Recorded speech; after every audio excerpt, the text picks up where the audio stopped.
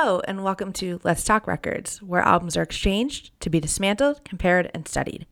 We are your hosts, Emily and Jen, and welcome to today's episode, where we're talking about Haim's third and latest release, Women in Music Part 3, and the Maine's sixth and beloved album, Lovely Little Lonely. So tell me your first impressions on both albums, because I know you were a little new to Women in Music Part 3 as well, right? Yes. So, I guess I'll start with Lovely Little Lonely. I have heard songs from the Maine before because you've sent them to me. I know that they're a really near and dear band to your heart. So I've heard them before. I've definitely never listened to an album all the way through by them before. So, first impression was that I had this perception, I guess, of this band, and like sometimes when you look at a genre, and this is what I'm learning through doing this, when you look at a genre, you have preconceived notions about what it's going to be like or what feeling you're going to get from something, and then when you really start to break down an album and like write about it and listen to it and really think about what these songs mean, it takes on a whole new meaning. This was so cool, and what I really loved was it was unlike anything that I've ever heard before, which is what I'm really starting to realize, is that there's such big differentiators between these bands in this genre of music, and I had never really been able to do that or to think that way before starting this podcast. So that's kind of my first impression about this album, is it was first of all, it was really, really, really good. I did a full listen through and then did, without writing anything, and then did another listen through and just wrote notes track by track. So, and I just kind of wanted to get a feel for it before I really started diving into the meaning and the lyrics. But it's so good, and it's so different than Neck Deep. I don't know if you would put this in the same category, like the same genre, would you?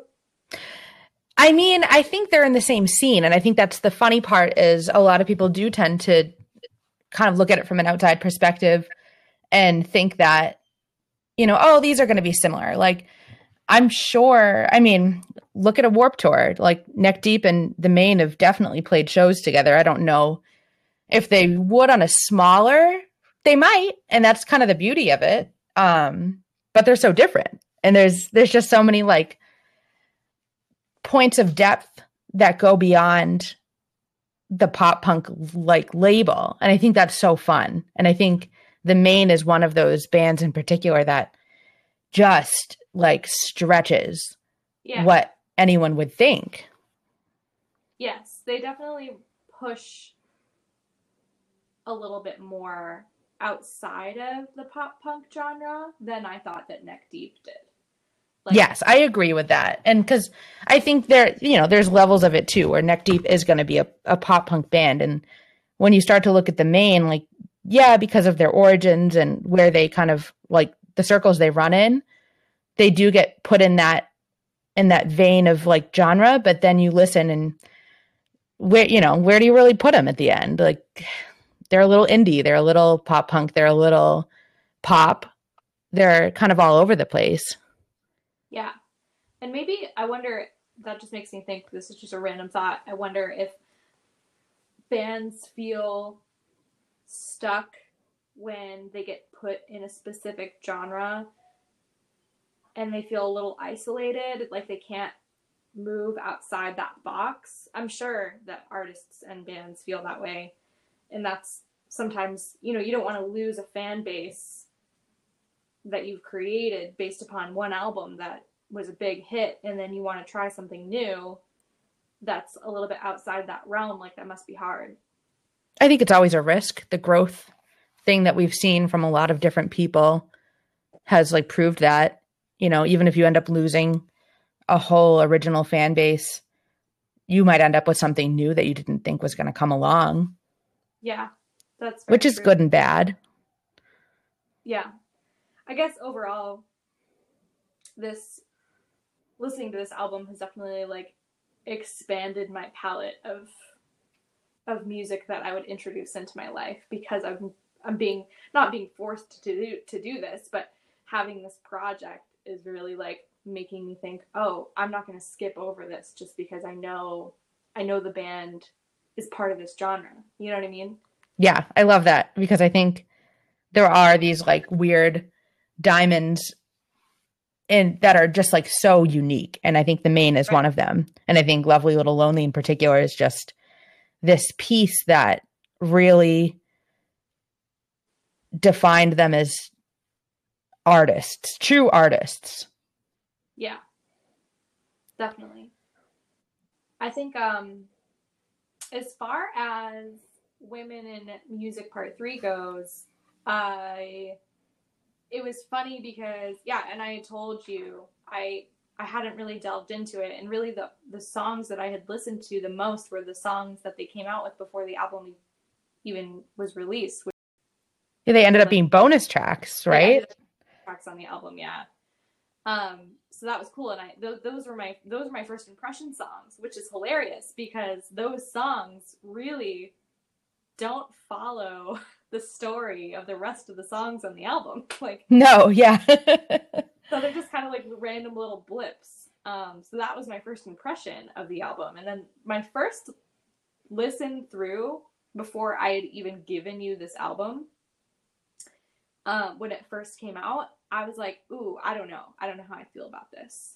It's hard to listen to, almost. Like, and we'll get into it more when we talk about the songs, but they also took a lot of risks in their songs, in their songwriting, and the musicality of everything. And some songs are not like easy listening songs. Some songs are like harsher, and like just the sounds they're using, you're like, what is going on? Like, so my very, very, very first impression, I was just like changing song to song to see if I could find something familiar, because I loved this band and I loved their past 2 albums. So none of this, except for maybe 1 or 2 songs on this album, resembled anything I was familiar with. And then obviously, like, having to go back through, I had to really say to myself, okay, we'll take this album and this band and separate it from what you already know and take it for what it is. And then I was able to find things that I really, really, really enjoyed. And then reading about how they put the album together, and like they have notes for each track that they wrote, and really like looking at those notes and seeing what they wrote about the songs gave me like a whole newfound just respect for them as artists, which I already had, but it goes back to the same point I made earlier, which was this was totally a risk for them to take, and definitely a play on the name of the album, which, you know, women, I forget who said it. I think it was, was it Danielle that had the dream? Is that what you're talking about? Yeah. Yeah, it was Danielle. She had a dream, and she just kept seeing women in music everywhere. And, you know, the whole theme really of this album and the whole purpose and behind it really is that their whole lives that they've been musicians and been touring together, they've been asked what it's like to be a band of all women. And they're like, this is old news, dude. Like, we're musicians. Like, we're not just women in music, we're musicians. So I kind of like that it's like a throw it in your face title. Yeah. Which is cool, because then you've got all these crazy songs where they just did such crazy things, like musically, that is nothing like they did on their past 2 albums. And they were just like, it's like a big fuck you to the music industry. Like, yeah, we are women in music, and like, here's an album that you don't expect. That's so funny, because this was definitely my introduction into Haim. I don't think I had heard anything before, because I did go back and I listened to the ones that I like knew they were singles, but I really, I really resisted them for a long time until now, because I always just like associated them with the whole Taylor Swift friendship, which is funny to link it back to, last episode, because my thoughts on her have changed so much this year. I'm glad that I got the opportunity to explore Haim, because they were not at all what I thought in my head. So I think it's interesting to come in on this album hearing that you think that this was like a major turning point and like a different thing for them. Yeah, their past albums, I'll gift them to you at some point, because they're really, really good. It's just in a different way. Yeah. And yeah, this album is just so cool. Well, I didn't like everything as much as I liked this. Like, I loved this album. I loved it. I had 2 seconds of like second thought, because I heard that initial saxophone and I got nervous and I was like, oh my God, what is this? And there's kind of an odd initial drum beat that goes along with it. And then it kicks right into Los Angeles, and I was immediately swept away. And I actually like listened to the whole thing in one go the first time that I heard it. I like set off to go to the grocery store, and I ended up like walking around the neighborhood and listened to the whole thing. The sun was going down. It was perfect. That sounds amazing. I just like loved it. It just took me right away. And I think that like as soon as I got home, I was like looking to see who they were as people, because I was so interested that like, oh my God, okay, they're so different than what I thought they were going to be musically. And then I was like, oh, well, I need to know about them. And it was immediately jumping into interviews and articles about this album in particular. And I was just so taken with like how weird they are, how relatable they are.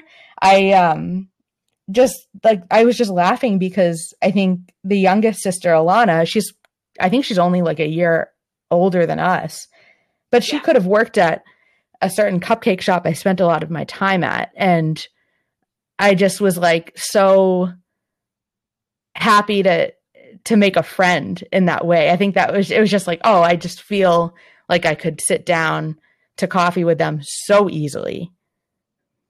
I love that. That's such a great takeaway. And yes, that's how I feel about them as people, and as musicians, is that they are incredible, and it's like I'm proud of them in a way for putting this album out. Yes. Because me too, like as soon as I started listening to them, and Megan, my wife, is really into them as well, and she's the one who introduced me to this band. Oh, okay. We both were like immediately like, oh hell yeah, like this is great. Yeah. And same thing, we dived into videos and interviews trying to understand like who they were, which I think is such an important thing to do when you really are taken by a band, to see, how they talk about their music and who they are as people. Yes. Yep. Behind the curtain, like I want to see who's making this art and why they're making it. Yeah. Well, what parallels did you find between these albums? Did you find any? So I did. And I think it's funny because I wasn't expecting it when I did the listen through of Women in Music. I didn't end it and necessarily think of anything drawn to Lovely Little Lonely, which is an album I know very well. So it took me to listen to Lovely Little Lonely and then think about everything after with that fresh listen. And I picked up that it was interesting that they both have this like point in the album, and they're both kind of in the middle, which is funny that they touch on dreams.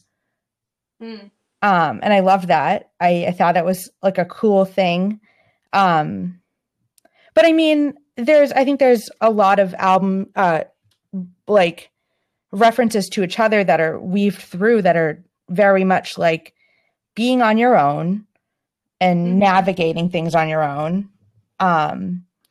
relationships, but like not just the normal like overt themes. I think there's some like weird quirks that can be found in both. They definitely were an interesting mix. What did you find?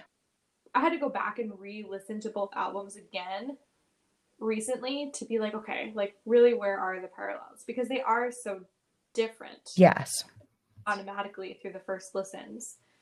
But loneliness was definitely just the biggest theme for me, because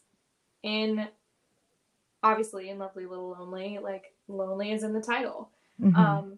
But then the way that it's kind of conveyed throughout the album is really similar to the way that it's conveyed throughout Women in Music. Like you're running from it. Yeah. But also like it's such a prevalent theme of your life. And I love that both bands kind of talked about that. And it's kind of like a weird topic. So I liked that. And then the same thing, I pulled relationships as well, because I agree.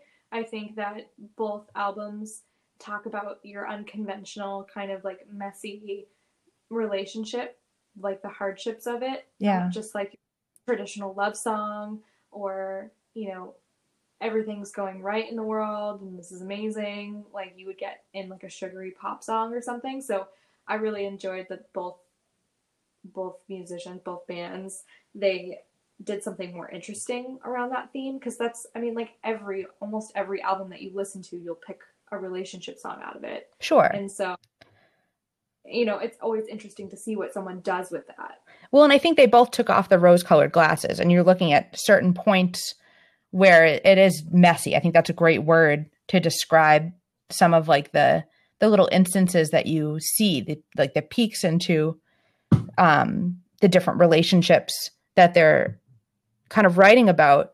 There are these like weird instances that aren't overtly like my heart's broken, but it's more of like a very specified feeling. Yeah, right. That's a great way to describe that. Yeah. Well, do we want to dive into one of my very favorite albums, Lovely Little Lonely, then? We'll do that one first. Yes. So what was your gem? My gem, I feel like you'll be like, what? Okay. But I chose Lost in Nostalgia. Are you why are you laughing? Because it's mine too. It is? Ah! It's incredible. Yeah, it's so good. It's so different. Mm-hmm. Like different than anything I've ever heard before. Yeah, the bass in the song is killer. Yes. It's so good. I love good bass. And that's a good one for you then. It's a boppy little short-lived tune. Like it's not very long. No, it's a tiny. But it's just like my heart. It's like it's kind of like the perfect sonic match to like a dreamscape. Yes, that's so good. Yeah, that's a great way to describe it. There's just something that's like not real about it. And yeah, I think that's what intrigues me about this song. Yeah, when you say dreamscape, I just imagine this person like, when you see someone like spinning into space. Yes. That's what I imagine when I'm hearing this song. And I think it captures the feeling of being lost in nostalgia so well, the way that it's written. It's just so cool. Yeah, I agree with that. And it does, like, it is a nostalgia rather than lost in a dreamscape. And I think nostalgia can kind of like ebb on the side of what we think a dreamscape is. Like that feeling is very like soft and cloudy and fuzzy. I don't want to say blurry, but I think fuzzy is kind of like what I see when I think of this song. Like everything's just like fuzzed out, and it's like you're safe and you're like lucid dreaming maybe. Yeah, I like that. Yeah, there's definitely some level of comfortability with nostalgia. Like like there is with a dream, you know, you don't want it to be over. Yeah.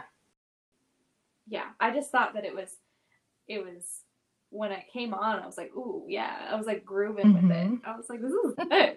But it's also got this like kind of sadness to it. But it's like, yeah, you can't quite tell though. And I think that's like really funny is like, I think it's the way that John tracked this is just perfect. I'd love to know how many times it took to get this like particular vocal track, because there's just something that's just like so magical and like evocative of the feeling of the song, like in his vocals, that they just nailed it. And it's,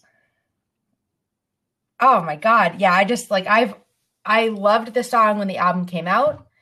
I haven't stopped feeling like the same way when I listen to it. I feel the same way. They play it live and it's like, it is magic still. Oh, I would love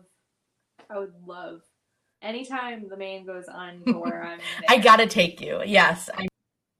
And they're not from Maine. No. Which is they're from Phoenix, Arizona.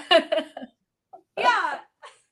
But when I was like, oh, I wonder if they're like a Northeastern band. And then I like looked it up and I was like, no, they all went to high school together in Arizona. Yep, they're a desert band.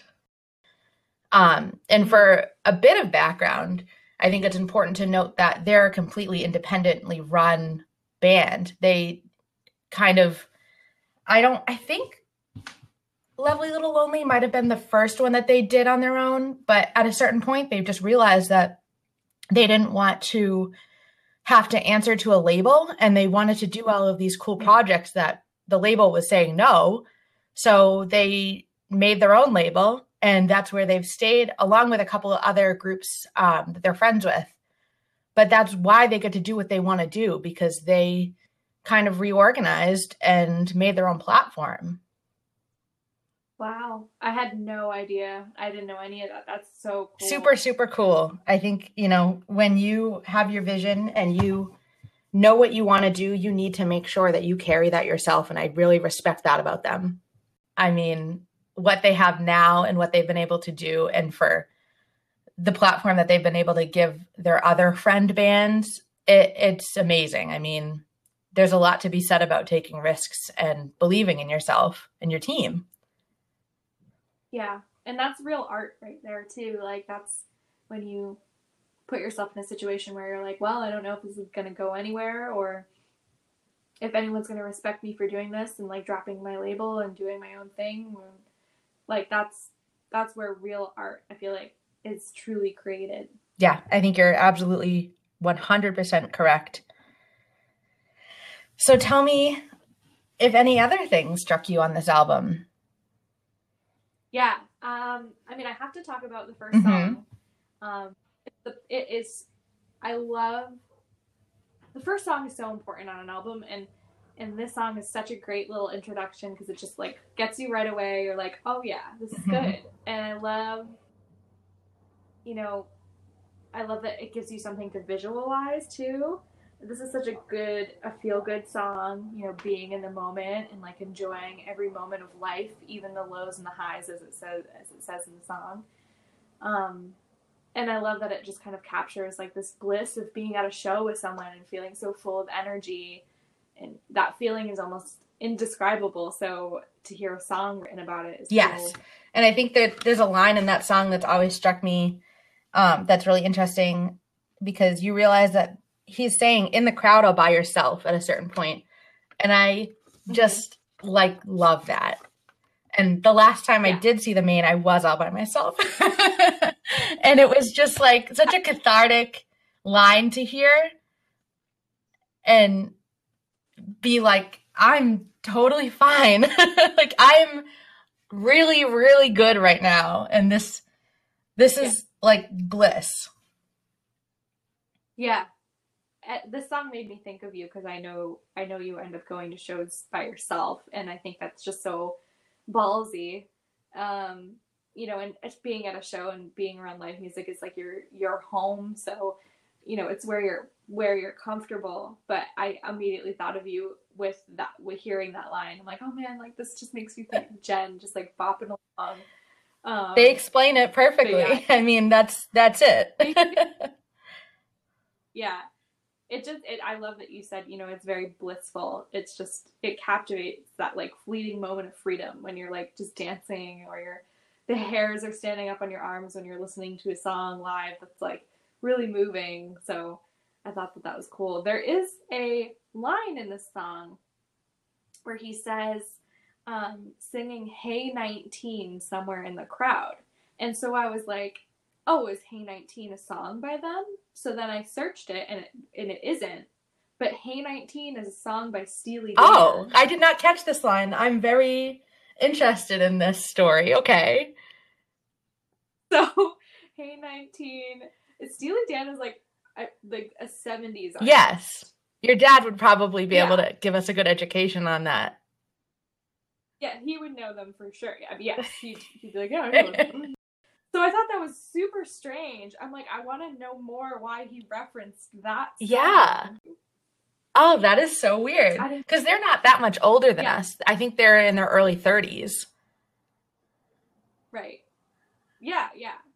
So I'm like, what is it about that song that made you put it or reference it in this song? It's like they're two very different. That's funny. Did you hear the song? Yeah. Did you listen to it? Oh, yeah. Was it a good, feel-good song? You'll have to look I'll have to listen to it. And then John O'Colligan, please email us and let us know what that song means to you, because... Yeah. Or maybe he's not even referencing that song. But he has to be. That's the only song called Hey 19. And it's a weird mix of words. Like, no one just yells like, Hey 19. No. But now I will when I'm having fun. What about you? What other songs? Well, I think I have to talk about the transition into Bad Behavior, because I think that sonically this album has a huge theme of transitions between songs, and we see our first major one, and it fades out and it comes back like a boomerang.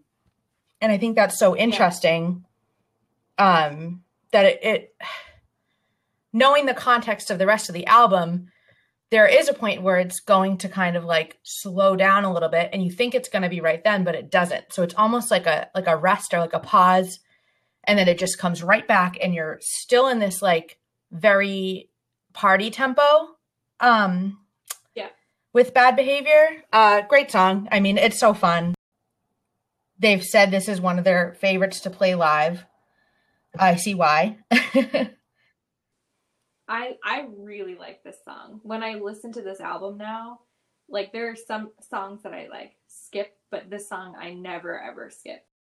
And I love that there's like this cheeky little like thing to it where it's like you talking about these two people that are like flirting with each other, and then they're like, you know, I can see them like smiling at each other all knowingly, like, yeah, we're gonna hook up. Like that's what I see. Oh yeah, I mean the line, I want to wear your lipstick. Yep. Yeah. But I love it. It's really cute. A really cute way of kind of describing that moment, that thing that like happens between two people when they're like at a bar and like sparks are flying and they're like, yeah, we're gonna go home and like hook up. Yes. Yeah, it definitely captured the feeling of like being out in a really like amped up environment, and I thought that was interesting. Like you can, just like you said, you can pinpoint the location and setting of the interaction that these like two people in the song are having. What did you think of the video? Oh, that was the one where it was like the tour. Yes. Okay. It's coming back to me.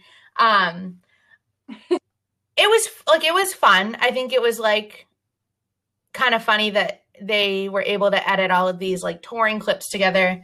So it wasn't like just a live show video, but it was like a partying live show video. Yeah. What did you think of that?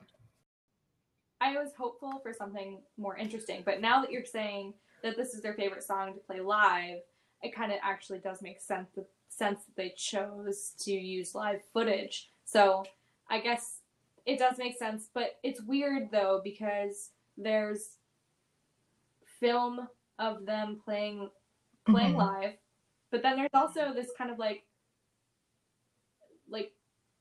orchestrated lip syncing that's happening Mhm.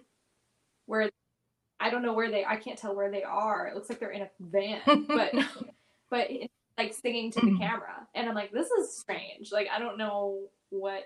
They were like, we just have to put a video together and like slapped it together and called it. And it could have been. I So wonder I was if it was kind of like who knows what fell through, and that was like the plan B.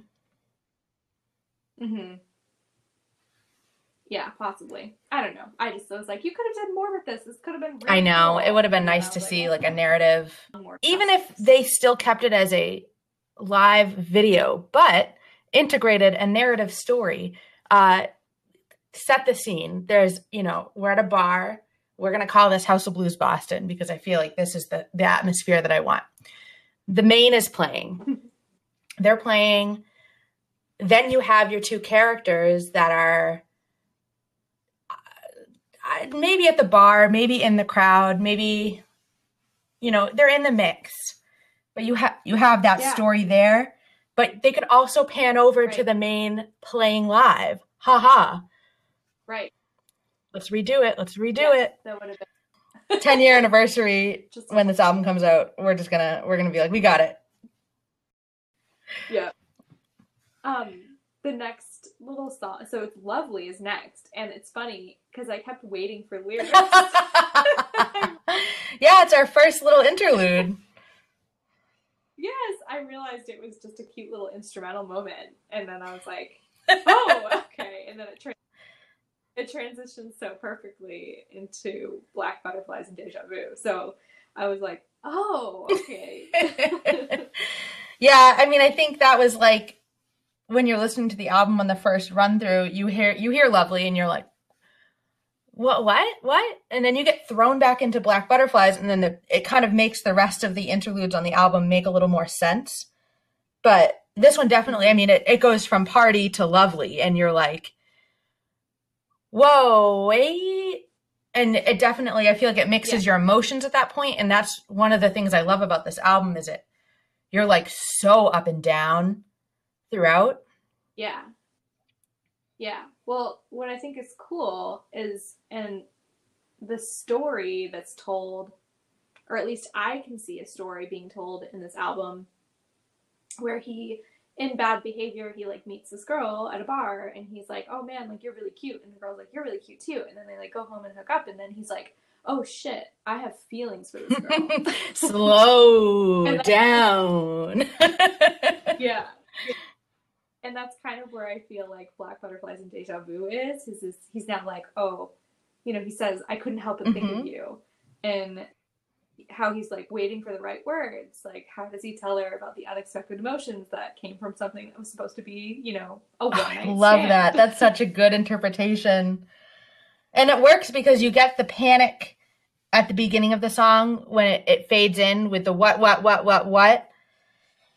Mm-hmm. That's good. That's funny to look at. I feel like I've just always looked at the song in like the deepest possible way. And it's fun to look at it being like, not that it doesn't like mean as much in that situation, but like in the timeline of like a new relationship, it's kind of cool to look at it as a, oh my God, I caught feelings.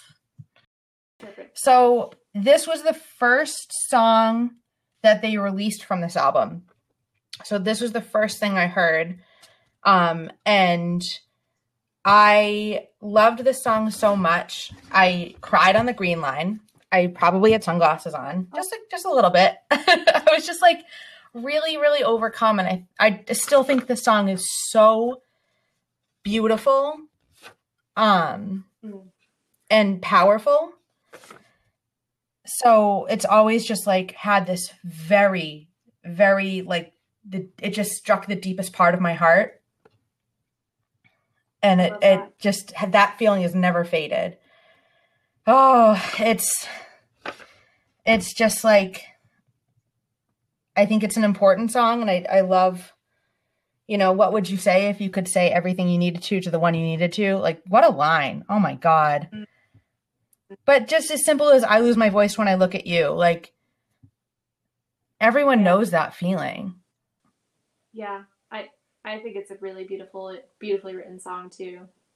Yeah, I love that it has so much meaning for you. That's so cool to hear how a song can really affect another person. Yeah, and this is, I mean, it doesn't happen to me all the time, but this is one of those that I remember like how I felt when I heard this song, and I think it is like just so poignant with me. I love that there's songs like that. Like sometimes you need to feel that feeling, you know, when you like crave feeling that like sad, whether it's sadness or happiness, whatever, and you're like, oh, I know just the song for that. I feel like this is that. It's very cathartic. And I wonder if I'll feel that way forever when I hear this song. And I think I might, just because it's so imprinted, like, in me that way. But it's beautiful, and I love it. No qualms. Doesn't make me totally sad, just a little.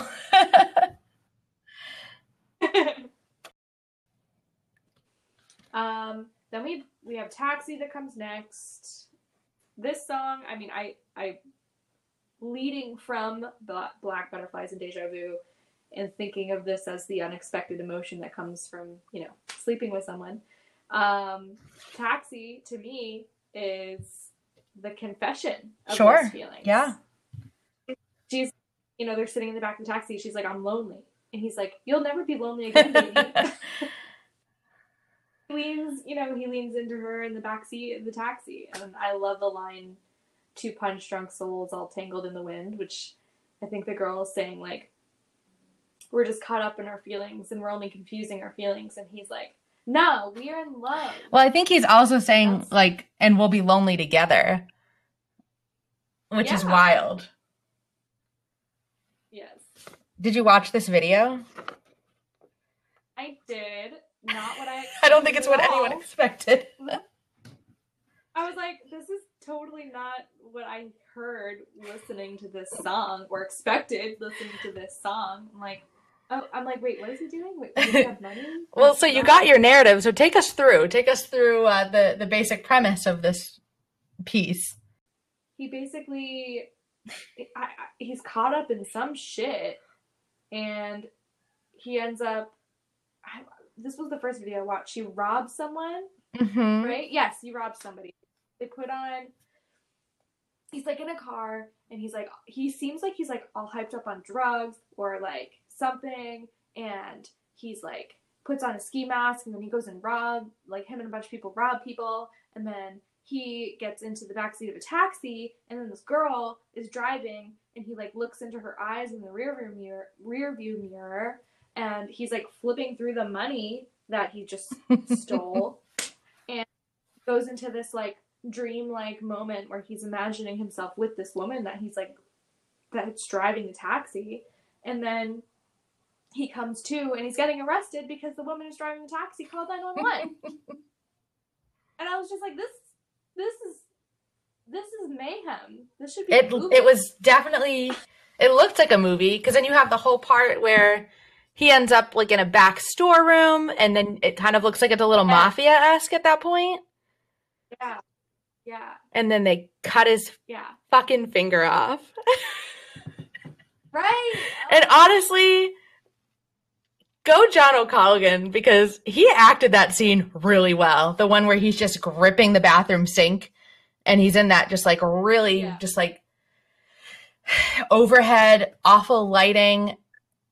Things are bad. He's like, you know what would be really cool? If we put out a video for this song that has absolutely nothing to do with the song. That's exactly like the only way you can explain it. Yeah. But it was good. I enjoyed it. It was definitely a mini film, a short film. We got Do You Remember, which I don't have a lot to say about. Me either. It's a filler. It is a filler, yeah. And I mean, I kind of enjoy it because he's talking about 23 was like a carefree sort of moment, but then all of a sudden like life slaps you in the face. And I kind of like sometimes the beginning of 23 you're like, okay, yeah, like things are great. And then the other half of 23, you're like, oh my God, this Yep. sucks. So I think that's what this song was. Like, it's you're being hit in the head with reality. It's true, though. It is a weird transitional age. So I think, yeah, I mean, it's an ode to 23. So then we have our second interlude for Little. And then we have The Sound of Reverie, which I wrote down that this song crawls out from under the Little interlude, like the way it emerges. Oh. Yeah. Yes, it does emerge really well from Little. Yeah. That set of guitar chords that it starts with, I think that's where I kind of got this this crawl from. Mm-hmm. It's super cohesive. It's really constructed well with those all the transitions in the album. This was a stronger one, though. But yeah, yes, I agree. This one is definitely a stronger one. I like that. I didn't know what reverie meant, so I had to look that up. And it means being lost in your thoughts. So I enjoy that the song is reflecting. I feel like he's reflecting on this love that used to be. Like, it's as if he's really grasping for any part of this, doomed relationship to hold on to. Like, he knows it's over, and but he also wants to remember what was good. I mean, the very first line is, let's fall back in love with the world and who we are and do the things we talked about and never did before. Ooh, that's heavy. Yeah, this is a really strong. Yeah, and I've always thought of Reverie as like a nighttime association for some reason. Like you see a little moonlight. It's not pitch black, but it's nighttime. So I have this like nighttime association with this song for some reason. I just like picture night sky. So it makes it even more like dreamlike, or like a wishful hope, like you said. Like you're holding on to this thing, but you're looking back and you're almost like restructuring what really happened, or you're doing the what if thing. You're doing the thing you're not supposed to do, where you're like, oh, but like, what if we did the things we talked about but never did before? I thought of something for this that I feel like you'll be really on board with. I don't know what made me think of it, but it kind of makes me think of the scenes from Eternal Sunshine of the Spotless Mind, where Joel's memories are being erased and he's like trying so desperately to hold on to them staying, that him and Clementine end up doing different. They end up reacting to these scenes differently than, the memory. Like he kind of pulls them both out, and they're like outsiders trying to like preserve this memory, but it's just being pulled away. Because the line that says, "Don't think because you will," just like made me think of that so much. Like, isn't that? That's great. That's it. I can re-listen to this song and think about that now. Oh my God. Yeah. That's crazy. Great thoughts there. Kaufman needs to do that. He needs to go back, and they need to remake this movie but not change anything, and then figure out how to stick the song in there. Yeah, I feel like he's too pretentious to use song, but I would love him to. Yeah. He would never. Well, now I'm going to have to listen to that song and think about that. So schedule a therapy session after, because it's going to be really hard. I'm going to need a good cry session. Yeah, that's like a shower beer. Oh, for sure. Ooh. Yeah. So then we have Lost in Nostalgia, which we covered that, but I think it's kind of funny that it falls under or after The Sound of Reverie, and everything in that, it just like kicks you into this dream state, which makes it even more powerful, because you're then kind of like really just like floating on some good drugs at that point. Oh yeah. Wow, yes. You're like medicated because you're so sad. Yes, exactly. I and it's funny. So the next song, I Only Want to Talk to You, I immediately heard High and Dry by Radiohead. I don't know if you've I've never heard that before. song. I'm not hugely familiar with Radiohead, actually. Yeah, I don't really actually enjoy them that much, but that song's like, I think one of their more popular songs. And the beginning of I Only Want to Talk to You, I was like humming High and Dry to that, like, in that instrumental moment. And I was like, oh my God, like this is literally. And then what was interesting is when I was reading about the band, about the Maine, a lot of people say that they have like very 90s inspired, a very 90s inspired yes, feel to I agree. them. So I thought it was interesting that I picked up on that. So that was cool. I wonder if there is like a direct connection, maybe in that house that they recorded LOL in, they were jamming some Radiohead.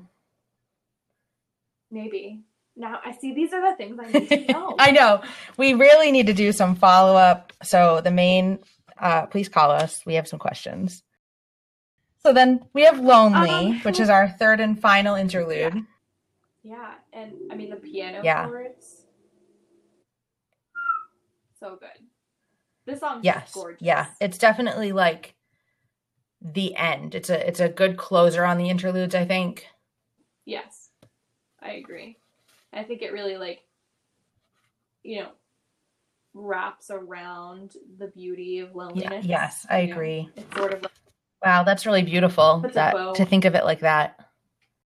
And then they kind of like lead you out for how do you feel? And I think how do you feel is kind of like you go back out into the light and you shake it off, and they're not like, and now you feel better, but you like shake it off and you like, you're kind of on like a natural upswing. Mm-hmm. So tell me about this song, because this is I think this is an extremely strong song. Yes. I mean the what he's saying is really important, which I love.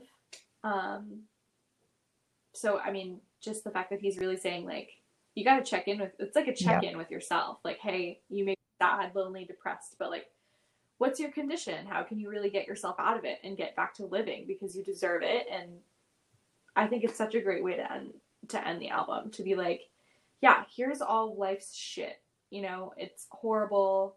You lose someone, you break up with someone, you have no money, you have no job, whatever it might be going on in your life, and you're sad about it.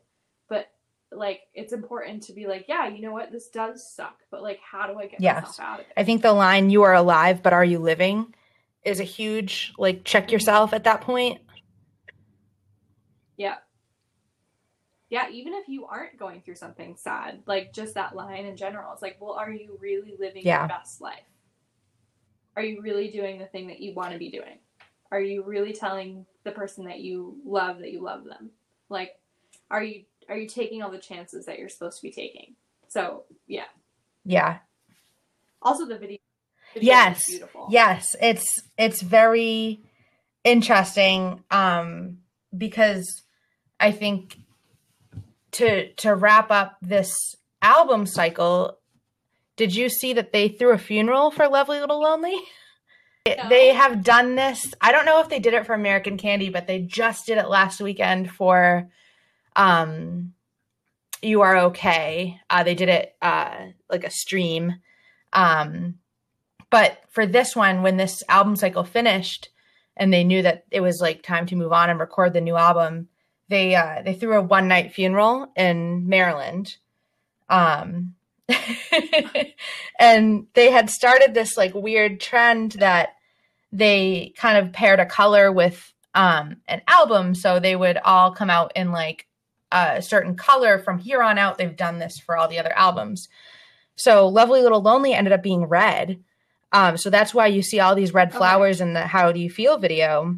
And then for the funeral, they had everyone bring a red rose, and they like threw them on stage, and they had like a casket, like as you went in, and like with some like cool signage, and they just like threw this like ceremony to end this album cycle. And I Wow. just think that's so wildly like powerful.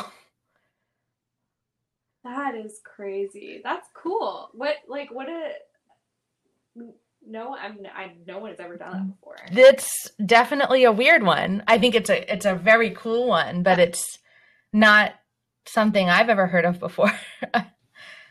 A funeral for an album cycle. That's cool.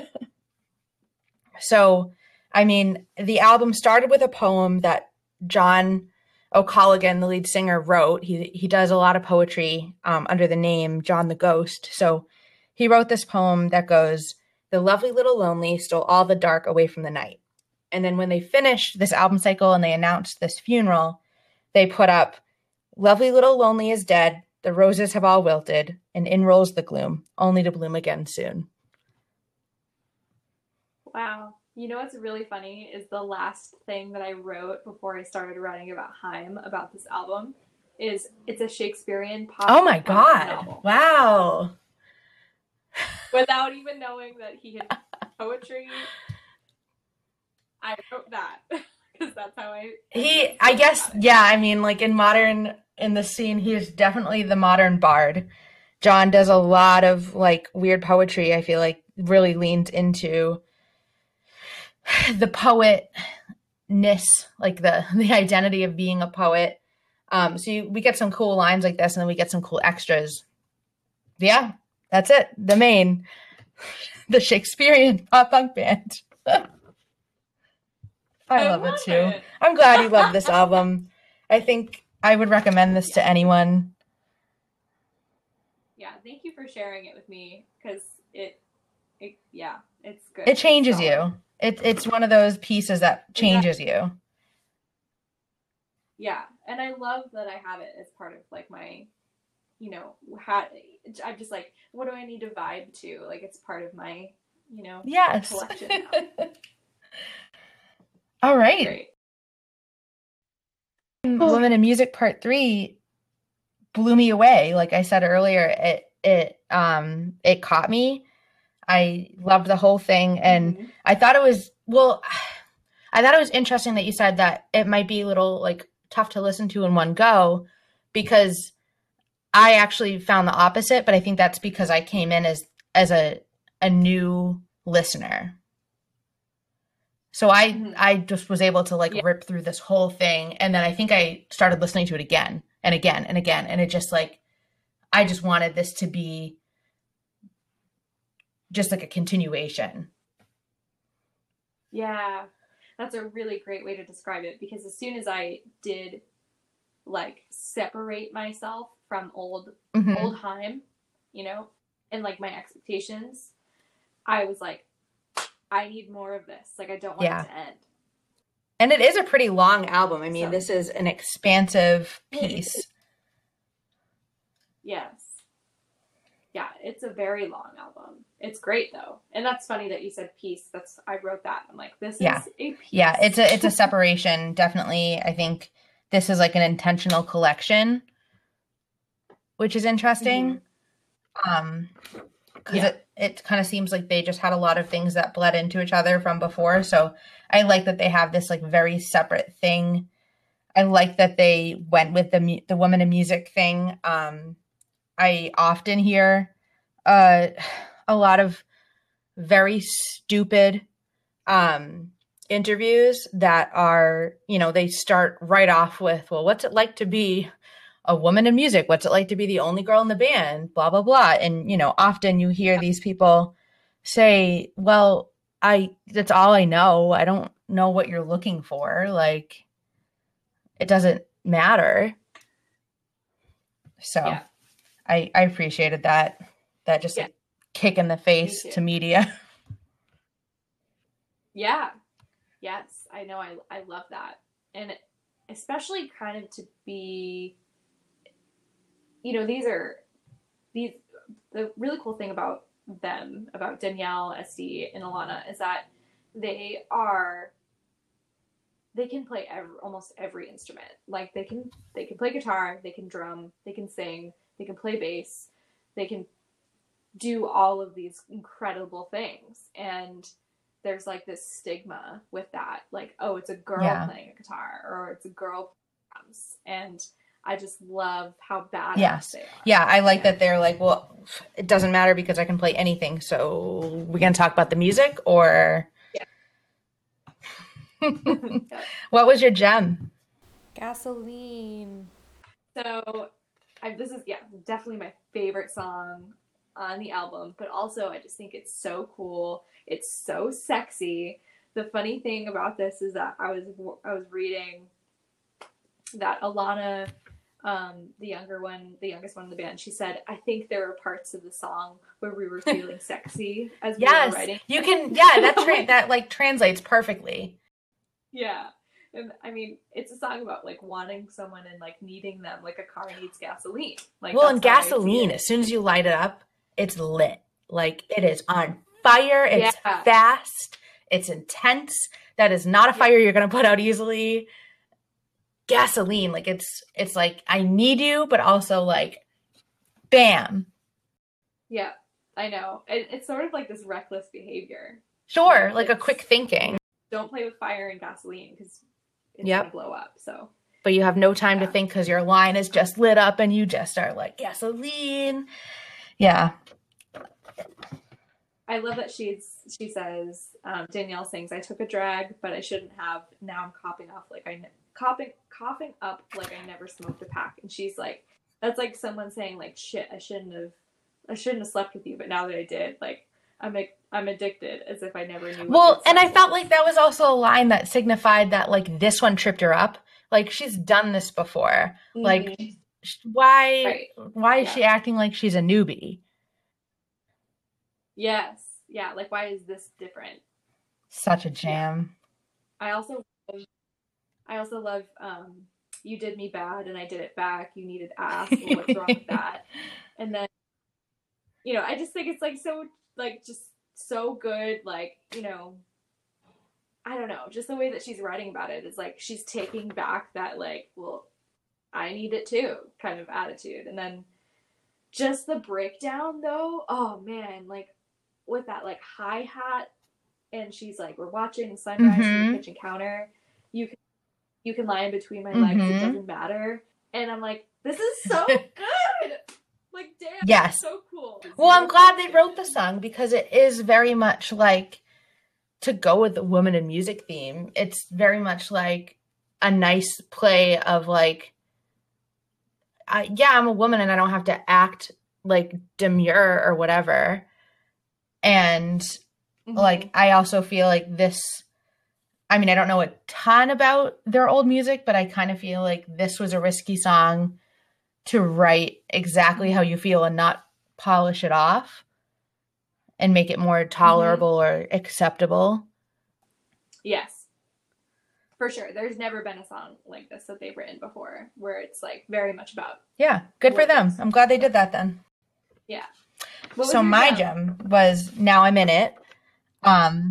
Because the video and the song are just perfect together. I have watched the video multiple times because I still am like, God, they just did it so well.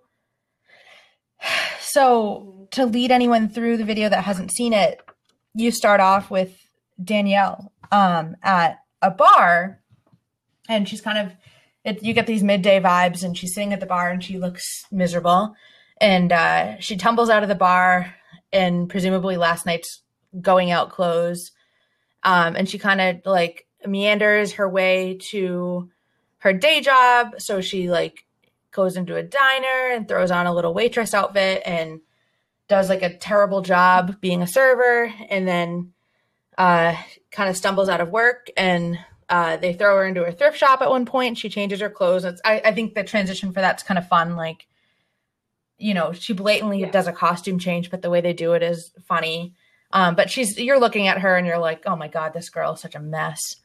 And then she kind of tumbles out onto the street and takes a fall, and here Esty and Alana come along, and they have Danielle on a stretcher, and they're in these matching like matching like dark glasses and like blazer kind of outfits, and they're like bringing her, they're like carrying her stretcher, like they're shuffling downtown LA. And they bring her around to a fence and they kind of like pass off her stretcher to someone, and then you realize that they have like put her in a car wash. So essentially everyone in the video story is treating her like a car. So she's walking through the car wash and they're watching her from the inside. And then you have this moment that she's kind of in the middle of the car wash and she's like really broken down and not doing well. And both sisters make an appearance in this like fog dreamscape section of the song. And they kind of like put a new shirt on her and like get her like a little cleaned up. And then you like it flashes to this next scene and the three of them are just like power walking down one of the busy LA night streets on their way to a night. And you get this cheeky little scene where Danielle just looks over and looks right at you at the camera and breaks the fourth wall.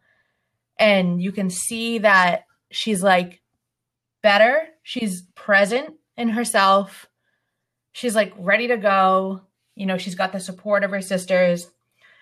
And then they go into the bar and you see that both sisters kind of have someone to meet up with. And then Danielle just sits at the bar alone. And then it flashes back to but she's okay. I want to throw that out there. She sits down at the bar and she's kind of like, oh my God, fuck, I'm alone. But then she's like, you know what? Nope, I'm fine. And she takes a drink and just throws her shot back. And then they flash back to the car wash where she's in the middle of it, like wet and totally just like in it. And you have that last scene and I don't have the line written down, but it's something like, I can feel the rain. I can hear the rain on the ceiling. I can hear it, but I can't feel it. And then it just cuts. Oh my God. I loved it.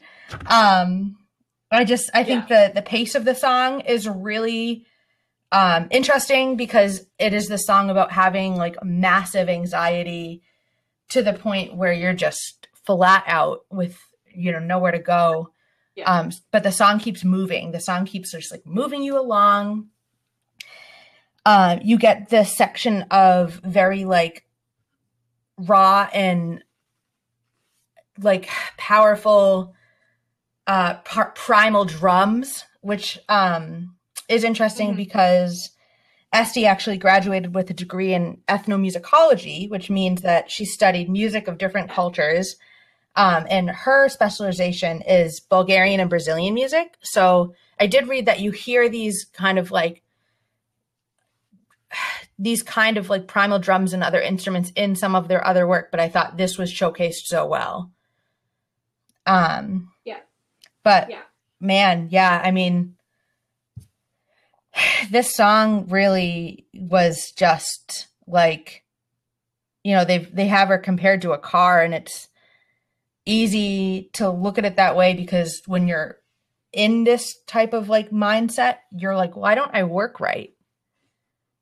And, you know, they have that metaphor drawn out right there. It's definitely like, I think it's a super relatable song.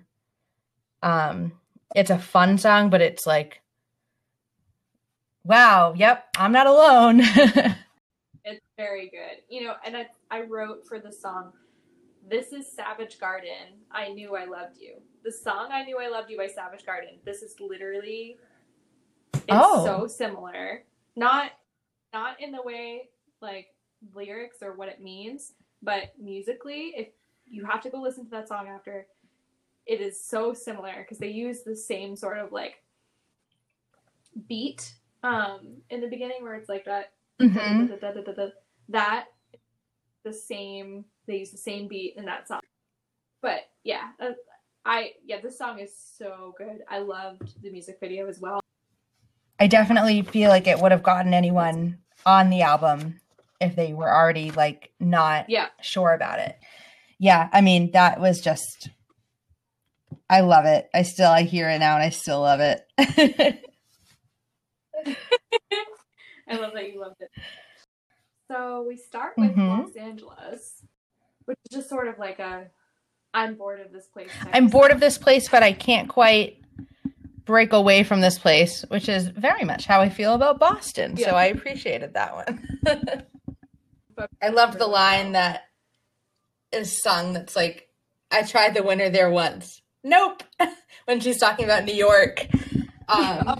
New York, yeah. And I just thought that was like, I chuckled when I heard it. I just thought it was so funny. Yeah, I like that line. I also like the line, the guy at the corner gave me a line and a smile. I know he was trying, but a line is a lie. And I feel like that captures like a real sort of like jadedness overall with men, with the city. Oh, definitely. Their life. Yeah, this song is jaded. Los Angeles, in parentheses, jaded. Yeah. And they're, I mean, like, obviously they love it there, you know, right. It's their home, but I like how anywhere, you could be anywhere and you could feel like, oh my God, like, I just want to get out. And then you start thinking about it and you're like, oh, well, it's the place I know. And you find these like weird things and it just is, especially when like a city is part of your identity. I feel like it's that much, you're like protective of it. And I feel like that's the way they are with Los Angeles because they did grow up there. They are Los Angeles kids. And especially for like the music and entertainment industry, it's usually not that case. People are transplants. So to be like an actual native Los Angelesian, Los Angelino. I think that's what it is. Then that's kind of crazy. That becomes part of your identity in this other way that people that went out to Los Angeles to find their dreams will never have. Yes, that's a really good perspective of that. So then we have the steps. I was going to say that this song and Now I'm in It are really similar to me. Yeah, I would agree. Yeah. But yeah, this one's like 60s, 70s rock. Yes. That's like the guitar, like the whining of it in the background along with the lyrics, very 60s, 70s. Which we know that is a huge pull for them. That I just kept finding that in interviews that they were definitely like they were raised on Joni Mitchell and they, you know, ran around Los Angeles and kind of listened to music that their parents probably supplied to them. So. Yeah. But they do it in a really good way.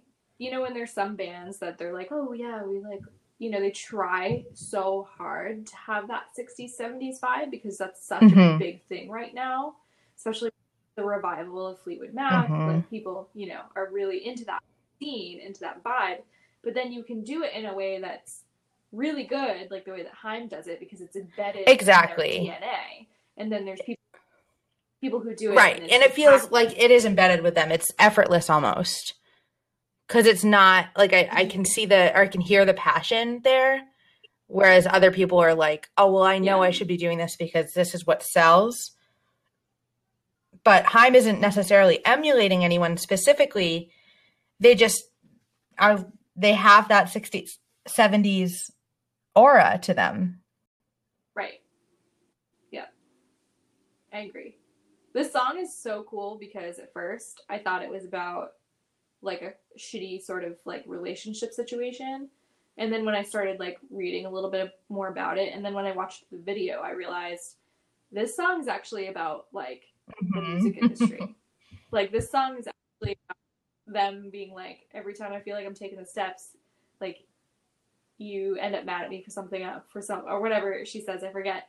And then what they're really saying is like, well, we were trying to adhere to your rules, but then I couldn't do it right. And so here's this like sloppy fucking, you know, they're wiping their makeup all over their face. They're like just a mess, like drinking out of a plastic bottle. Like, it's just, you know, and I feel like it's just like you want like, you know, and I love that they're wearing like see-through shirts. They're like, yeah, like you want sexy? Well, here's my version of sexy. Here's what you're asking for. Like, I'm a woman, and like sometimes I'm a mess, and like sometimes my makeup's all over my face, and like here I am. Yeah, it is funny how a shitty relationship in the shitty music industry can really be confused for one another sometimes. Mm-hmm. And I think that's exactly, what they were saying when they're just like, well, fucking, here's everything. Like, it's all I can goddamn muster up to give you. Yeah. Yeah. I love it. But I loved it. It was done with such, like, commitment, mm-hmm. which I think is important, that, like, they didn't just, like, get embarrassed, but they did these ridiculous things, and they truly held an air of, like, I couldn't care the fuck less, and I loved that. I did too. I love that they were just, like, making themselves look ugly. Yes. They were, like, one step away from, like a, well, I'll just fucking hack all my hair off anyway. Yeah. Like, with the toothpaste and, like, oh, I don't even know. Mm-hmm. It was just so good. It was, like, disgusting, too, which I also loved, like, watching them, like, brush their teeth and then, like, put the lipstick on over. Yes! Like, the toothpaste still on their mouth. It was just like, oh, man, we're in it. Yeah. But it was good. It was such an important message. Yes. Yeah, it was really good. I just loved the line, every day I wake up and I make money for myself. Mm-hmm. And though we share a bed, I don't need your help. Yep. I loved that. Yes. Like how men think like, oh, you need me for more than just a relationship. You need me to make your money. You need me to bring the bread home. Like, right. No, I don't need anything from you. I just need sex. Get in my bed. That's it. But I can do everything by myself. Yep. Yeah, I liked that. It was a nice stance to see being taken. Yeah. All right. Then we have I Know Alone. Yes. Which was the first time song I've actually heard. When I heard this song, I was like, oh, okay. Because Molly had put it on her Coronavirus A playlist. So it was even funnier to hear the song and realize it was an album that was released right now, because it's just another one of those like weird songs that was written far, before anyone knew this was going to happen in terms of the pandemic. Right. But we get it now. Yeah, it's very relevant. Yeah. Yeah. I do like this song. It's not my favorite song because it's very just like slow paced. It's very just low, I would call it. Yeah, same. It's a filler. Yeah. It is good. I mean, it's like, yeah. But I do have to point out in this song, one of the lyrics is woke up at the wheel on the edge of town. It all looked the same every mile, screaming every word of Both Sides Now, which Both Sides Now is a Joni Mitchell album. So oh, there it is. Okay. Yeah, there's the little nod to her, which I thought was cool. I've listened to Joni Mitchell. I actually, one of my favorite songs of all time is on that album. But what's interesting about this album though is it's the progression of relationship, which put into motion really makes sense for visualizing like how the person felt writing the song and the line that I pulled. It's like, it's a story in a story. And I thought that was so cool. Yeah, that is funny. Which is, I mean, that's such a big part of Los Angeles. Yeah. If you think about it. Yeah. Yeah. But yeah, A Case of You by Joni Mitchell is one of my favorite songs of all time. It's on that album. Okay. She was never one that I don't even know if I could ever like even point out a song if I heard it. Like I remember her being in my mom's CDs, but like I don't know. She missed that one for me, so I'll have to check that out. Yeah, there are some songs that I just can't stand by her. Like there's some people who are like obsessed with her, like she could do no wrong. You know what I mean? And I'm just like, yeah, whatever. I respect her as an artist because she's influenced so many other people, but that song in particular, I love, which is a lot of the times that happens to me. I like one song by an artist and it ends up being like one of my favorite songs. And sometimes that is the truth in the way that, like, sometimes an artist will have this one song that is so separate from everything else they do. Yeah. Well, the girls love Joni, so you're in good company, I guess. Yeah. And then we have Up From a Dream.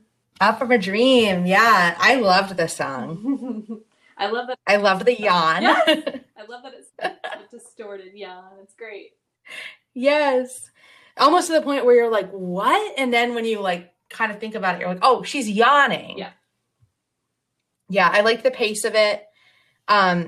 It made me think of like, I think they even say like stuck in a loop, but it made me think of like a continuous loop. Mm-hmm. Like a Groundhog Day kind of thing. Oh, yeah. Like literally she keeps waking up from a dream and she can't like, she just like can't get out of it. Yeah. But yeah, I liked this one. I think this one's like it's a bop. It's a bop. It is a bop. The guitar solo in there is really Mm-hmm. and like the distortion of it just it's good. It kind of actually reminds me of how like jumbled sounds can get in your dreams. That's what I kind of felt like it was mimicking that in a way. But that's really interesting because there is a lot of sound experimentation going on with the production of this one. yeah. But that is true, yeah, that like sounds aren't so clear. And like, I mean, Back to Eternal Sunshine, like pop culture will make that prevalent in their representation of dreams and like sleep environment is like sounds can be so like far away and distorted. Yeah. So I like that. Yeah. It's a good one. It is. I think it's one of the standouts of this album. And then we have Gasoline, which we talked about as your gem. I love that. And then we've got 3 a.m. And I wrote... Which kind of bleeds right into it, which is funny. I wrote, is this 1999 or what? I wrote different funky 90s feel. It is though. Like I could see the guy in the song wearing a fuzzy bucket hat, That like so- S Club 7. Yes. Also, It's good though. I actually like this one a I lot. did too. It was so random. Like, Yeah. and just so cool the way that they were like, let's try something totally new and different. I'm like, okay. Yeah. I wrote down I like the risk Yeah. because not even knowing much about them, I knew this one was really, really off the rails for what they usually do. Definitely. Also, like, this is also a booty call song. Like, this is what... Oh, yeah.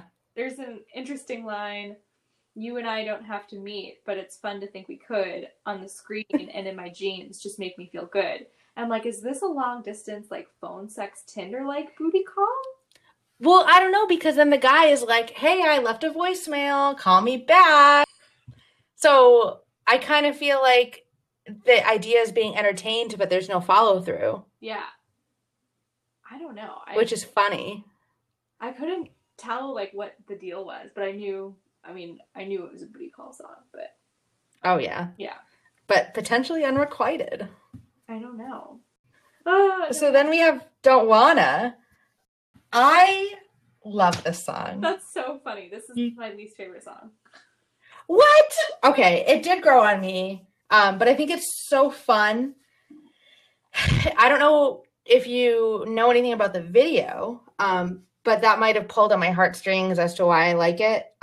So in the video, they're running in a parking lot, but that is the parking lot of the Forum in LA, which they were supposed to headline in the middle of all of this. And it was going to be kind of like headlining the Forum, but also having that be like a hometown show. And I believe this is their first time doing that, or was supposed to be their first time doing that. That's a huge, huge like career milestone. So the Forum let them film the video in their parking lot instead. So cool. I did not know that. So that's great. I'm glad that you knew that information. We're able to pull that in here. I was like, okay, the video, like this should have been a lyric video because there really isn't a lot going on. But once I heard the story, it made me change my feelings about it. Mm-hmm. That's cool. And yeah, actually, now that you're saying that, yes, it definitely does give a little bit more weight to the song. And, it's funny. I think since you like this song, you will definitely like Old Heim, because this is a very Heim song. Like, oh, okay. and when I was reading about the album, they wrote, this is classic Heim, and they said that it was one of their earlier songs that they wrote when they were writing. Oh. So, I when I heard it, I was like, oh, whoa, okay. Like, here's Heim. I was like, I just kind of felt like it was thrown in the album because, if someone was listening to this album and was like, I can't, like, I don't, if they had the same reaction as I did, but they couldn't actually get through it, this would be at least maybe one song that would save it for someone. But then I was like, yeah, but I don't want it. I don't want it anymore. Like, I would like to have something else. So, but what was cool about that is, I had come to the conclusion before reading about the entire album that this felt like a very Haim song. So something that I kind of side noted because of this song was something I really enjoyed about really diving into these songs and these albums and dissecting them is, because these are artists I love and listen to, I'm surprised and happy to realize that I'm identifying things about their sound and their writing style. Like, reading their track by track notes is really fun after I dissect the album because I'm comparing my takeaways to their descriptions, and some of them are super spot on. And I'm like, yes, cool. Like, I didn't even realize that I was already doing that unintentionally, Yeah, like, they've got you trained to think like them, which is really cool when you get to that point with an artist. Yeah, exactly. Well, I guess you weren't the only one that felt this way because so sometimes I send songs to my dad, Brian Evans, because I can never pinpoint what he's going to like. So I think it's this fun game that usually ends up in him being like, I don't really like this one. But sometimes he'll be like, I loved this song. Okay. So I sent him Don't Wanna, and I was like, oh, I think he'll like this one. It's like it's got a good, like, chill. It's kind of like, it's got that, like, 60s, 70s thing, like the Haim thing. And he was like, yeah, no life. So I just think, I don't know, I think the song is so fun. Yeah. This song was definitely, like, fun in the car. Like, one of the 2 times I've had to drive a car during this whole thing. But yeah, I guess it's just me. That's fine. No, that's okay. That's totally okay. I love that you liked it. It's fine. All right, we have Man from a Magazine. Oh. Or did I skip? Oh, I skipped. No, it's okay. Okay, you go. Another Try, which is like Rasta Island beat. Yeah. I dig it. I really do dig it. It's a really fun, like, experimental song to me. It sounds like they wrote the lyrics and then they were like, okay, how do we make this fun? And my favorite part of the song that I find really cool is the breakdown when she sings, wrapped up in your old fleece, I put it on. Oh yeah. Sleep. And then when I call and I can't reach you, worried that it makes me look weak to you. I'm like, oh, those are really cool lines. Like that, like, you want to hear from someone and you miss them, but then you're like, oh, I don't want them to think that I'm not, like, strong enough without them. I thought that was cool. Yeah. I thought that was super relatable. Yeah. Definitely, like, we've all been there. Yeah. How did you feel about Leaning on You? There's a great Shania Twain country twang to this song. No, I actually really like that. I think it's actually really done well. The guitar reminds me sort of like a 70s sing-along. I enjoy it, and I'm hearing their voices blend and some of the melodies and choices that they make with how they use their voice. I really love the line, was I fearless at 17 years old, or was I just faking it? I was just a kid leaving home. Now I get scared for reasons I don't know. Is it just because I ain't tough enough being alone? So I thought that wow. like she's like, you know, what a really amazing reflection of like fearlessness that comes with youth, then slowly developing like crippling anxiety as you get older. You know? Yeah, I didn't pick up on that, and I'm really glad you pulled those lines because it is quite interesting that she's questioning it in the vein that she can't even remember how she felt when she was 17. Mm-hmm. And me too, girl. I think about that sometimes. Like I try to think back to a certain like age or like point, and I try to like I can remember things, but I try to like remember how I felt, and like I can't always tap into that now. Yeah. And I don't know if you feel the same way. Like I just like I'm like, wow, I feel like I'm watching that person from the outside. Yeah, I think it's a really relatable thing that, you know, when you're young and you are doing something, going somewhere, feeling something, going through something, whatever, it's hard to remember what it was like to be in that moment. Absolutely. Yeah. Yeah. And this nails it. I mean, it's true. And it is weird how we can be like far more fearless when we're younger. And like you look back and you're like, oh my God, well, I did that when I was young. And like, I would never do that now. Like, yeah. Not even like because I have a better understanding of like decisions I shouldn't make, but like just like emotionally like charged things that you might have done. You're like, oh, well, I would be embarrassed to do that now, but I wasn't at that point. Yeah. Yeah. I also just love that the overall sentiment of the song, I felt like it was a very sisterly song for them to write. Like that's what I heard from this song was them just being like, yeah, we've done these things were like crazy in our lives, and I did this thing when I was 17 and whatever, and then I, you know, came home and thank God I had you. Like, yeah, it's part of the positive woman in music-esque theme, I think, too. Mm-hmm. Yeah. What do you think about I've Been Down? So I liked this one. I don't have a ton written about it. Me either. But like I liked it. Yeah, it has a good like I sing along to it. I wrote Sheryl Crow. Yes. Yep. I was like, oh, this is really interesting the way that it kind of like she's like, I don't know, it was like there's something off about the song, like just the way that she's singing and like the rhythm she's using. No, it is exactly that. It's the way she like it almost becomes spoken wordy when she kind of like this pictured as like the spaces in her words, you know, become like less spaced out. So they like, you know, kind of go together. And then also you get this like drawn out chorus with her singing I've Been Down. But you get these like weird little story snippets that are like kind of like spit out in one take. Yeah. And that's a very Sheryl Crow style way to like, that's just like kind of her air and what she does. Right. That's really funny. Yeah. I mean, just head on the nail. That's it.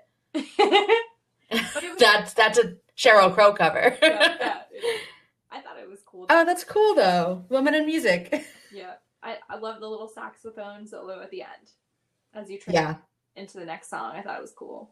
This to me also, the song's like very like a therapeutic reflection of just being in a rut. Yeah. You're just like, oh, well, fuck, I'm down, man. It sucks.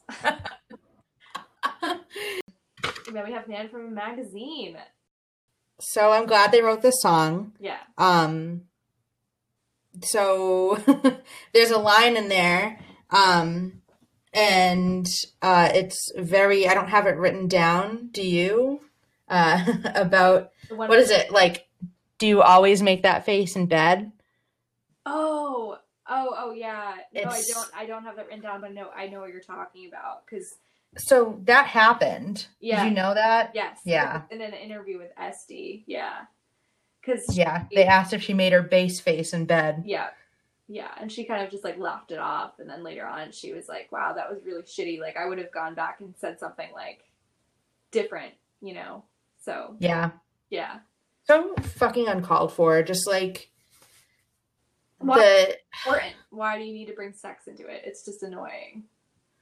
Because it's like, I feel like some people in that industry, that media part of the industry, know that if they ask a certain question to a certain person, that they're going to freeze enough to just like entertain that question without them turning around and being like, interview over. Mm-hmm.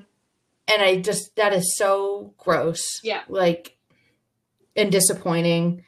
It made me think of Carrie Brownstein, who is a comedian in Portlandia, and she used to, or is, I think they're like kind of coming back, but she's a member of Sleater-Kinney, the 90s band. Mm-hmm. In her autobiography, she writes about how she was outed in Spin magazine early on in the career. Her and the bassist, her and one of the other band members, like, kind of dated in the 90s, like when this, this band was happening. And the writer did an interview. It was like one of their first might have been their first major interview, actually, which is really sad. And I don't know if I don't think he asked them and they said yes. He must have seen something or heard, but like he wrote an article about how they were girlfriends, and that's how both of their families found out. Wow. And everyone else, but that's so and I just think that's like this garbage shit that like happens to a woman in music. Right. I mean, and it's not even just like media, it's like fans and other bands do some garbage. Like, we have often, unfortunately, seen stories of like fans jumping on stage and like bear hugging people. Like, that definitely happened to Haley from Paramore. There's like videos out there that she's on stage and someone is able to like get on the stage and come from behind, and like this big guy just like wraps her in a hug, and she's like, what the hell is going on? Security have to come in and take him off. Yeah. There was an incident where someone jumped on stage and kissed Brianna Collins from Tiger's Jaw years ago. And that was garbage. It doesn't matter your gender. No one should be touching you. And I think that's absolutely insane. Right. But it seems to happen to women a lot. Yeah. And it's disappointing. Yeah. Yeah, it's awful. I think this song is just like one big fuck you to that like idea that, you're attracting this unwanted attention and like unneeded attention and just inappropriate attention that like, don't treat me like I'm some thing other than a person wanting to play music, and like don't objectify me. Yeah. Yeah. Yeah. It's like women in music becomes this like weird, exciting thing that people really like to like dig into and separate. Yeah. And it's like, no, I don't know why. I'm the same playing field as everybody else. Like, we're all just trying to do the same thing. Like, it doesn't matter. Don't make me any better or any worse just because I'm a woman. Like, right. Yeah. I also love that the word cunt is in this song. Like, yes. That out. Like, sorry to anyone listening with children at home, but I've never heard any song. I can't think of any other song where someone has said cunt. And no, it's in reference to what she was called, though, right? Yeah, she's talking about how she's like, you know what it's like to be. What does she say? She says, I forget the exact line, but she says like, you don't know what it's like to be the cunt because you're telling someone to fuck off for, giving you attention or, whistling at you or ignoring someone at a bar who's trying to hit on you. Like, you, as a woman, always end up being the cunt in the situation. And so, yeah. I love that she's like kind of taking it back. She's just like, I love it. It's just like these pressures and expectations and behaviors, and you're the one who ends up being the cunt. How does that make any sense? Well, I like that she used it because it sheds light on like people acting just ridiculously and inappropriately, because if you've ever been in that situation, you know that as soon as you say that you're uncomfortable, or you say that you're not interested, or you say that it's not okay, it just like evokes this huge emotional response from like the guy in question, and like to the point where they will throw out, like, I just feel like the worst thing you can call someone is that.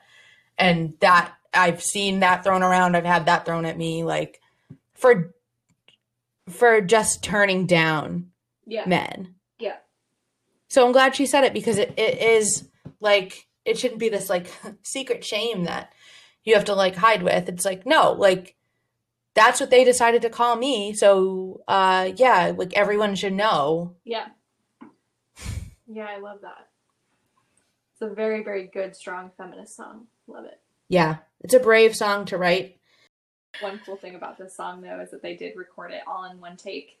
And I like that because it just gives it so much more power than, recording it in sections. Because she's like, no, I'm gonna sing this song. It's gonna come out the way it's gonna come out, and it's gonna be raw, and it's gonna be whatever it is, and that's how it's gonna be. And like, I'm not gonna go back and edit it. I'm not gonna do anything. It's just, this is what it is. So wow, I love that. More of a statement. It's like a straight up response too. Yeah. Yes. Whew. Well, we have all that ever mattered. I like the scream in the background. You get this like weird scream, and I think the song is like about loss and anguish. So I think that is such an interesting choice. Yeah.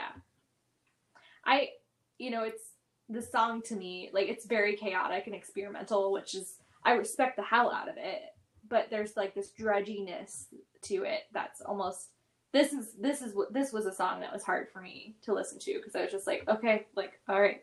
It was like getting to the end of the song, because it's not like very pretty, No, there's nothing pretty about it, which is great because it represents the feeling along with it, to your point. But yes, the scream in the chorus is good. It's almost like distracting to me, but it is like jarring. Yeah, but it's necessary. Well, and the synthy like beat of it all just reminds me when you're just like trying to like ride a bike uphill. Yeah. So the song makes me think of like, you're just like pushing through. Wow. Yeah. That's really good imagery there. Yeah. But it makes me like feel like there's mental work in there too. Like, because I could just like, I don't know, the whole, like, I'm like, this is molasses. I'm like pedaling through fucking molasses. Yeah. So I kind of respect it for like making me feel that way. Mm-hmm. So we have FUBT. Do we know what this stands for? Fucked up but true. It's fucked up but true. Oh yeah. Like I do. Yeah. The acronym didn't click with me. That's so good. Yeah, but we all knew because we were excited to say a swear. Now it's old news. I love this song. Yeah, I liked this one too. It's got a really good chorus. Mm-hmm. I think it carries that sort of messy, toxic relationship vibe too. Yeah. Like when you love someone, sometimes you have to, and you let that toxicity become a part of what you love, and then in some really self-deprecating way you crave any attention, good or bad, even if you're miserable. And I think maybe that's what is going on here. And just those first lines too, like she says, I kind of like it when you leave me at the party late, because every now and then I want to feel that empty space. And then she sings, and baby, even though it makes me miserable, it's fucked up but true that I love you like I do. So she's saying like I kind of enjoy this part of it because it's like the chase, and like it's sick. It's kind of like sickening, but but yeah, I mean, that's the point at the like usually the end of the relationship, before it gets like real bad, where you're just kind of like, yeah, we're doing this. And that's where you stay. Like, I feel like you hear that, like, it's so much easier for people to stay in relationships that don't necessarily fulfill them because it's easier. Mm-hmm. All right, then we have Now I'm In It. What was your gem? And then we have Hallelujah. What a video. Yeah. Yes. This is a gorgeous, gorgeous song. Yeah. Yep. This was a nice, like, homage to all of them. Yeah. And they said it was a sister song, like that they had written it for each other, with each other. Yeah. And I love that all three of them get a turn to sing independently. And that's the first time that, well, maybe the second time that they've ever really done that. So. Well, they so, like, clearly visually feature it in the video that I think that it maybe stands more strongly. Mm-hmm. That everyone gets their own moment. You know, it's funny that you say that because I almost kind of felt like this was more Alana's song than anyone else's. But I think that I might feel that way because I know that what Alana was singing about was like so close to her, because so everyone's lines are kind of different, like what Hallelujah means to them. And so Alana's talking about how she had a childhood friend who like died really young and tragically. And I was wondering, because I picked up on that, but I couldn't tell if that was in reference to a lost friend, a friend she never had, or a death. Yeah, it's a death. And I think like that may be like her lyrics and stand out more to me because I feel like Danielle's and Estie's are more generic and like more general, not as specific as something that happened in their life. And just the imagery of that Alana writes, she's talking about like running through the fields with our long hair or whatever that line is. I'm just like, ooh, like it gives me chills thinking about it. And so I kind of felt like this was more her song to me. I think you're right. I think it's like her song with like the support of the two sisters. This kind of flipped the script because visually this video has a quiet magic, and now it's almost like maybe it's a haunting, not like a bad haunting, but there's something spiritual about the video, and maybe it is more of like a literal spirits kind of thing than just the magic that I was picking up on. Yeah, well, Hallelujah in itself is, you know, a very spiritual word, you know, like it's right in Christianity and Catholicism, you know, that's a really good parallel that you drew there between it being more of a haunting. So that's cool. I like that. I hadn't thought about that. Well, and they're not in a church, but they're in a theater, which could be just as much of a resonation with them. Yeah. Yeah, I love that they filmed it, and the video is so beautiful. The way that they play with lighting in the video is really beautiful as well. And they say that theaters are like especially haunted places, or like they're more magnets for imprints of energy because of like the passion that happen in spaces like that. Mm-hmm. So it is interesting to think of like a presence that was with them. I like that. Definitely, like, it makes it so much heavier when you know that it's a death, when it's like confirmed that it's a death and not just like a friend that she fell out of touch with. Yeah. It is definitely, there's a lot of weight there to it, which is cool because I think it just makes the beauty of it all much better. Yeah. And then last we have Summer Girl. Yeah, and it's kind of a weird transition to there, but I do. Huge. I almost feel like Los Angeles and Summer Girl are perfect openers and enders because it's just kind of like it lands you, I think, in the same place that you started. Yes, which is very much the Haim universe. Yeah, and this song was the first song from that they released from this album. It was released a while ago, like before the name of the album was ever released, and really before the public knew that they were even working on a new album. So this really always kind of stood on its own anyway. Yeah. I remember hearing this song like at work, like over the radio. I was like, or the playlist that runs, I was like, oh, that's weird that they're playing this song. Like, and that was like last summer. Yeah, it is like a year old at this point. Which is funny, like, it symbolically summer, like that it was released last summer and now they released, you know, the whole thing this summer, and it's kind of like aged Summer Girl. Yeah. I don't know if you know the purpose, not the backstory. Yeah, the backstory. Do you know the backstory? It's very interesting. Please tell us. So Danielle shared that she wrote this song while she was thinking about how when her boyfriend had cancer, she had to be like this sunshine for him during a really dark time, which, you know, is super relatable.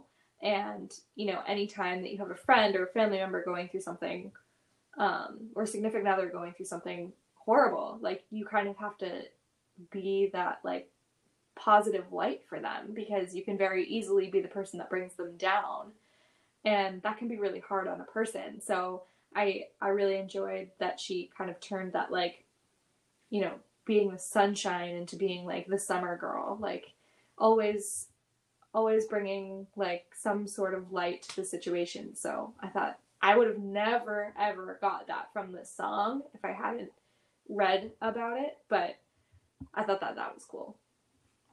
Yeah, I think there's one line in there that could allude to it, but I still don't think you'd get it without the like clarification of the story.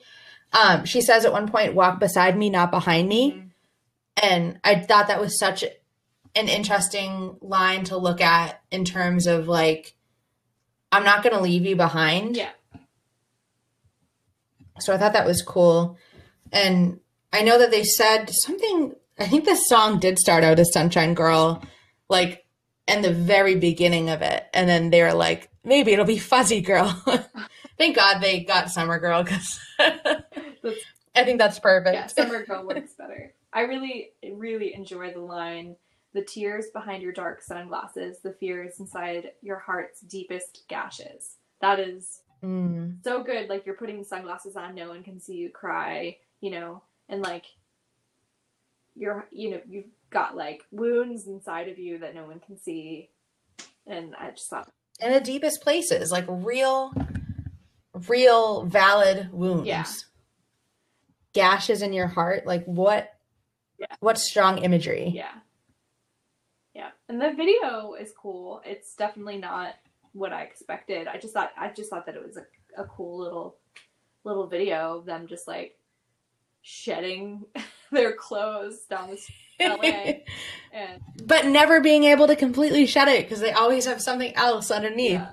And then until the end, they're like in their underwear, but yeah, which like I guess maybe symbolic for like finally free, because I think he did recover. Yeah.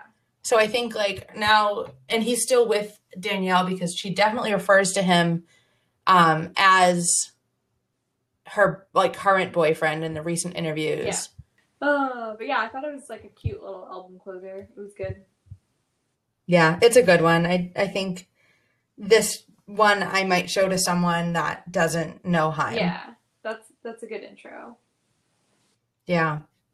Along with the video, I think that was kind of like, I got a good sense of their personalities with the song. Mm-hmm. Yeah.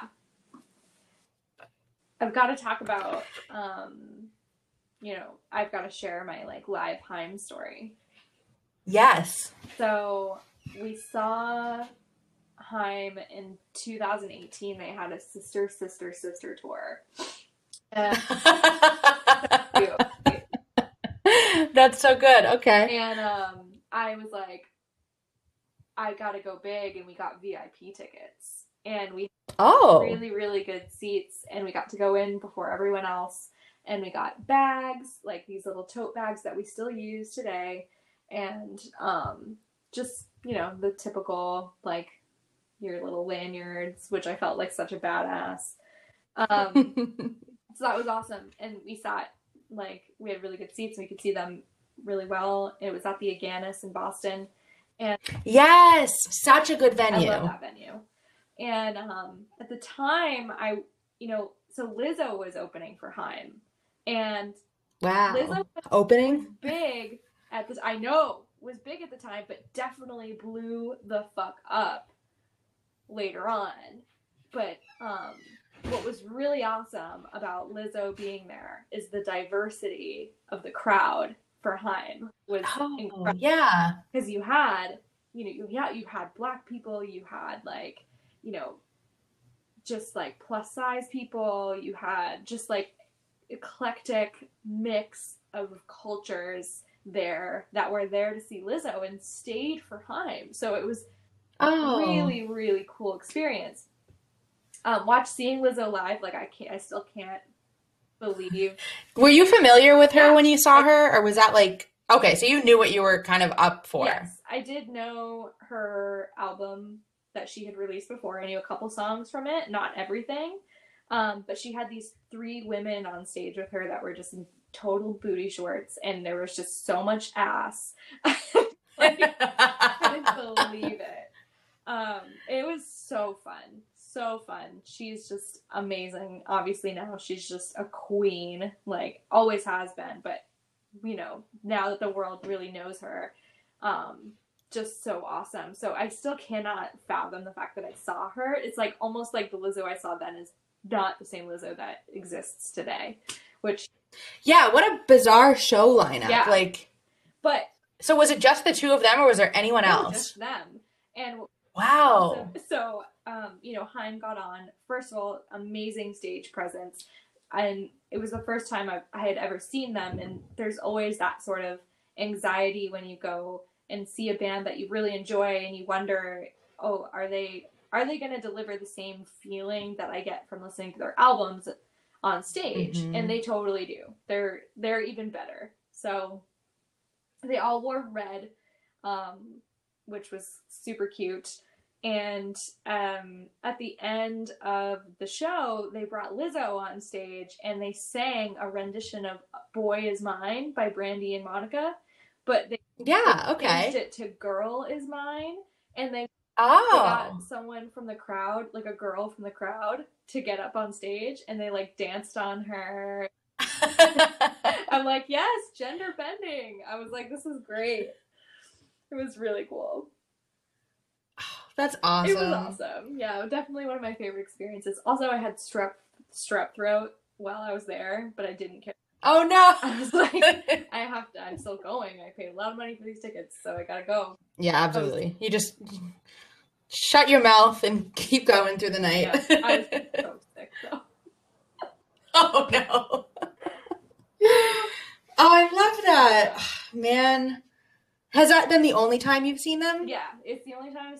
Okay. They didn't go on tour, because that album, there was a time, like 2018 to now, they didn't put out an album in 2019, so they weren't on tour. And before that, they put out Days Are Gone, I think was the name of the album, but they weren't like as widely known, so I don't know if they had tours or not. I don't even know. But yeah, that was the only time I saw them.